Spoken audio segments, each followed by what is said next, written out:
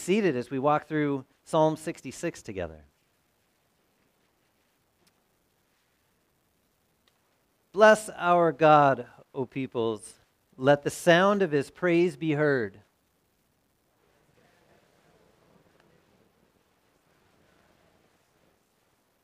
For you, O God, have tested us. You have tried us as silver is tried. You brought us into the net. You laid a crushing burden on our backs.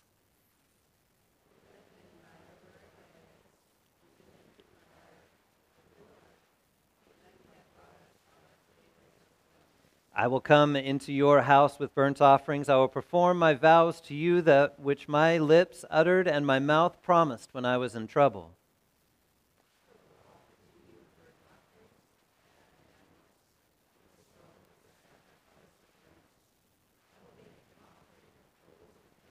Come and hear, all you who fear God, and I will tell what he has done for my soul.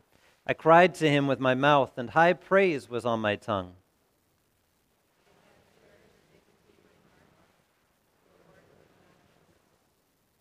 But truly God has listened. He has attended to the voice of my prayer.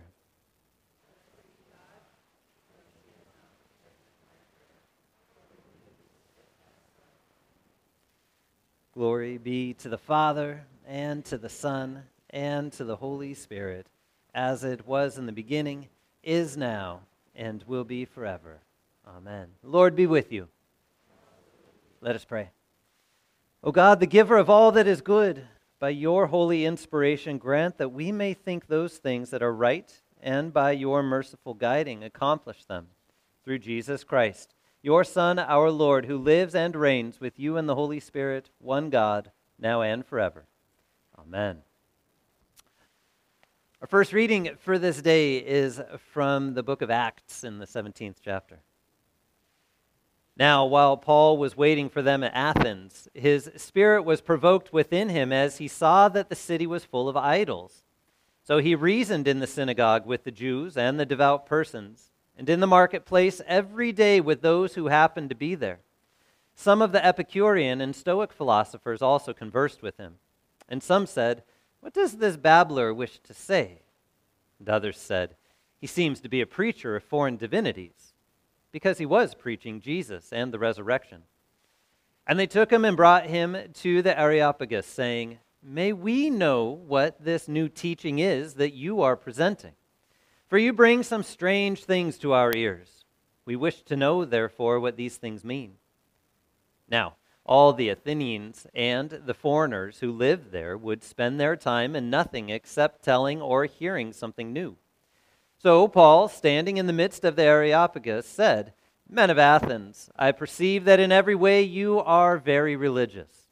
For as I passed along and observed the objects of your worship, I found also an altar with this inscription, 'To the unknown God.' What therefore you worship as unknown, this I proclaim to you. The God who made the world and everything in it, being Lord of heaven and earth, does not live in temples made by man, nor is he served by human hands, as though he needed anything. Since he himself gives to all mankind life and breath and everything, and he made from one man every nation of mankind to live on all the face of the earth, having determined allotted periods and the boundaries of their dwelling place, that they should seek God, and perhaps feel their way toward him and find him. Yet he is actually not far from each one of us, for in him we live and move and have our being.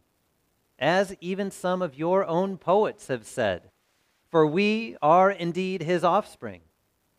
Being then God's offspring, we ought not to think that the divine being is like gold or silver or stone, an image formed by the art and imagination of man.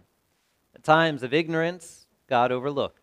But now he commands all people everywhere to repent, because he has fixed a day on which he will judge the world in righteousness by a man whom he has appointed. And of this he has given assurance to all by raising him from the dead. This is the word of the Lord. And our epistle reading is from Peter's first letter in the 3rd chapter. Now, who is there to harm you if you are zealous for what is good? But even if you should suffer for righteousness' sake, you will be blessed. Have no fear of them, nor be troubled, but in your hearts honor Christ the Lord as holy, always being prepared to make a defense to anyone who asks you for a reason for the hope that is in you. Yet do it with gentleness and respect, having a good conscience, so that when you are slandered, those who revile your good behavior in Christ may be put to shame. For it is better to suffer for doing good, if that should be God's will, than for doing evil. For Christ also suffered once for sins, the righteous for the unrighteous, that he might bring us to God, being put to death in the flesh, but made alive in the Spirit, in which he went and proclaimed to the spirits in prison, because they formerly did not obey. And when God's patience waited in the days of Noah while the ark was being prepared, in which a few, that is, 8 persons, were brought safely through water. Baptism, which corresponds to this, now saves you, not as a removal of dirt from the body, but as an appeal to God for a good conscience, through the resurrection of Jesus Christ, who has gone into heaven and is at the right hand of God, with angels, authorities, and powers having been subjected to him. This is the word of the Lord. I invite you to rise and honor the gospel from John's Gospel in the 14th chapter. If you love me, you will keep my commandments, and I will ask the Father, and he will give you another helper to be with you forever, even the Spirit of truth, whom the world cannot receive, because it neither sees him nor knows him. You know him, for he dwells with you and will be in you. I will not leave you as orphans. I will come to you. Yet a little while, and the world will see me no more, but you will see me. Because I live, you also will live. In that day you will know that I am in my Father, and you in me, and I in you. Whoever has my commandments and keeps them, he it is who loves me. And he who loves me will be loved by my Father, and I will love him and manifest myself to him. This is the gospel of our Lord. You may be seated, and I invite our young ones up. Grace, mercy, and peace to you from God our Father and from our Lord and Savior Jesus Christ. Would you pray with me? Dear Heavenly Father, we thank you for this day where you gather us into your presence around your word to receive your gifts, and pray that you move by your Spirit to remove distractions from our hearts and minds and let us rest in the love that you have shown us in Jesus. And in his name we pray. Amen. If you love me, you'll keep my commandments. That's a hard word for us to hear, because these conditional statements are so misused a lot of times. At least that's more often than not our experience. I mean, if you love me, you'll do what I say. If you love me, you'll treat me a particular way. If you love me, you'll pay attention to all the things I do for you. If you love me, you won't tell me no. The hard part, these conditional statements, more often than not, we hear them used in a manipulative way. We hear them used in a way that's going to benefit the person saying them and be harmful or hurtful to the person they're said to. And maybe you've had experience with these statements in the past, or even heard them as some person who, more often than not, would generally show you love in life might be trying to instill a little guilt. If you love me, you'll do the dishes tonight. Or if you love me, you'll take me out to dinner. It's hard to hear these words, because a lot of times people are using them to try and get something they want. And I think that's probably why it's hard for us to hear these words flow from our Lord's lips, because our experience with them is not always good. But see, that's hearing something from our Lord's lips and shaping it by an experience of hearing it from sinful people's lips. Unfortunately, that's our experience with them. I mean, how beautiful it would be if we heard them from our Lord's lips first, and then every time we hear them from someone else's lips, we would know that what they're saying is actually for our good and for our benefit, and they're not trying to get anything from us. Because Jesus isn't trying to get anything out of his disciples. He's not trying to get anything from his disciples. He's simply putting boundaries around what it looks like to live as his disciple. And that's actually not anything new for the way that God speaks at all. I mean, go all the way back to the garden, right? God makes all of the spaces that we know of in creation, and then he fills all of those spaces, and then he puts everything that's absolutely necessary for his creation present in his creation, and then he brings Adam and Eve into the middle of it, and he says, all of this is for you. All of this is so that you will thrive, so that you will be fruitful and multiply. All of this is so that you will have life abundantly in my presence. Now, don't touch that tree. If you love me, you'll keep my commandments. If you trust my words, if you know that what I'm saying for you is good, you'll listen to what I have to say. Did the same thing with Abraham. Did the same thing with Noah before that. Did the same thing with Moses after he brought his people out of slavery in Egypt, brings them to Mount Sinai, and his first words for Moses to relay to the people is, I am the God of your fathers. I am the God that brought you out of slavery. I am the God that brought you into my presence to bring you to a promised land. Now here's what it's going to look like for you to live as my people. If you love me, you'll keep my commandments. See, and Jesus had just done the very same thing with his disciples. He didn't start with this word of, if you love me, you'll keep my commandments. No, he said, here's what it looks like for me to love. I'm going to get down in front of you and wash your feet. I'm going to feed you and let you know of my love for you as I put myself into this Last Supper meal and show you what this meal, this Passover meal, has been pointing to for all these years, that I am here and present for you as your God, my body in the bread, my blood in the wine, for the forgiveness of your sins and your salvation. It's me present with you, and I'm going to wash your feet and make you part of me. I'm going to take care of you and show you what it looks like to love. Now, love God with all your heart, soul, mind, and strength, and love your neighbor as I have loved you. And if you love me, you'll keep my commandments. All of this is couched in love. I wish I could say that it was an easier word to hear, but it isn't. It's a hard word where God gives a very clear direction in what we need to do. Listen to him. But see, there's a beauty to having boundaries and rules and commandments. Now, a lot of times in life we don't want them. I mean, how often as a kid did you ever look out to the kid's house who didn't have all the rules, who got to stay up later, who got to go outside more, who got to have freer boundaries and things, and their parents weren't calling them all the time, and they weren't telling them to eat their vegetables, and they got to eat as much ice cream as they wanted, and they could just go after school whichever direction they want, and they weren't expected to go home and do their chores, and man, that looks good.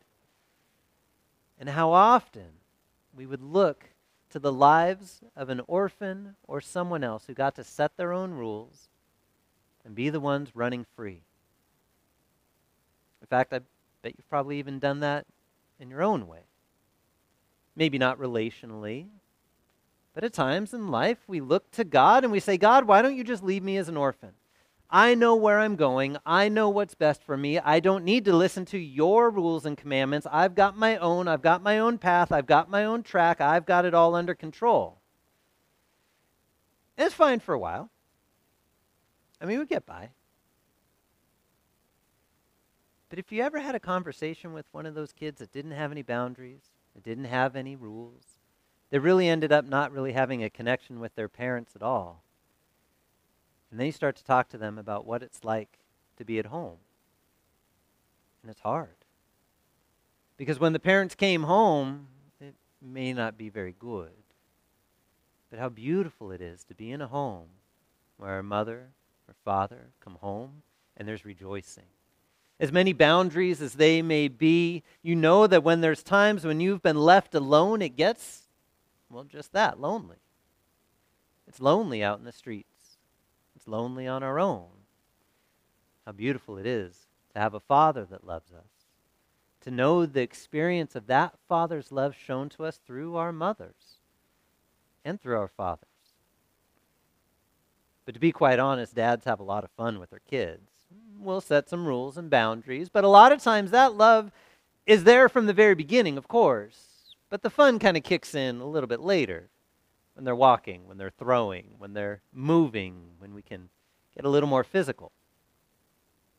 But the love of a mom, that nurturing, caring heart, that desire to give of everything of themselves so that the child would benefit, not just in financial means or protection, but in giving of everything so that they would thrive and grow.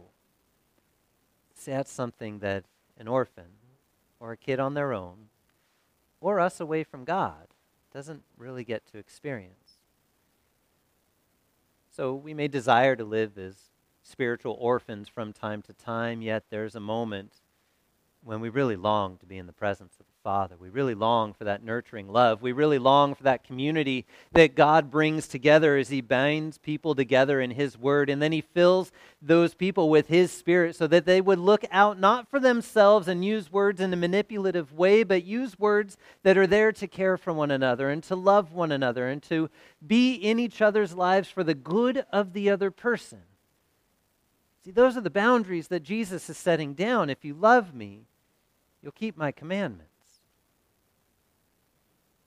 Because we know what God's love looks like. We know that His words are there for our good. We know that His words are there to raise us up and shape us and form us for the benefit of ourselves, not just to be domineering and make things structured and make sure that we don't have any fun. That's not the purpose at all. But it's actually so that you would know that you're loved and taken care of and have a freedom to go and love others. See, where God sends His Son into the flesh and then shows them what love looks like. To serve and take care of, to die for us, and then to rise for us.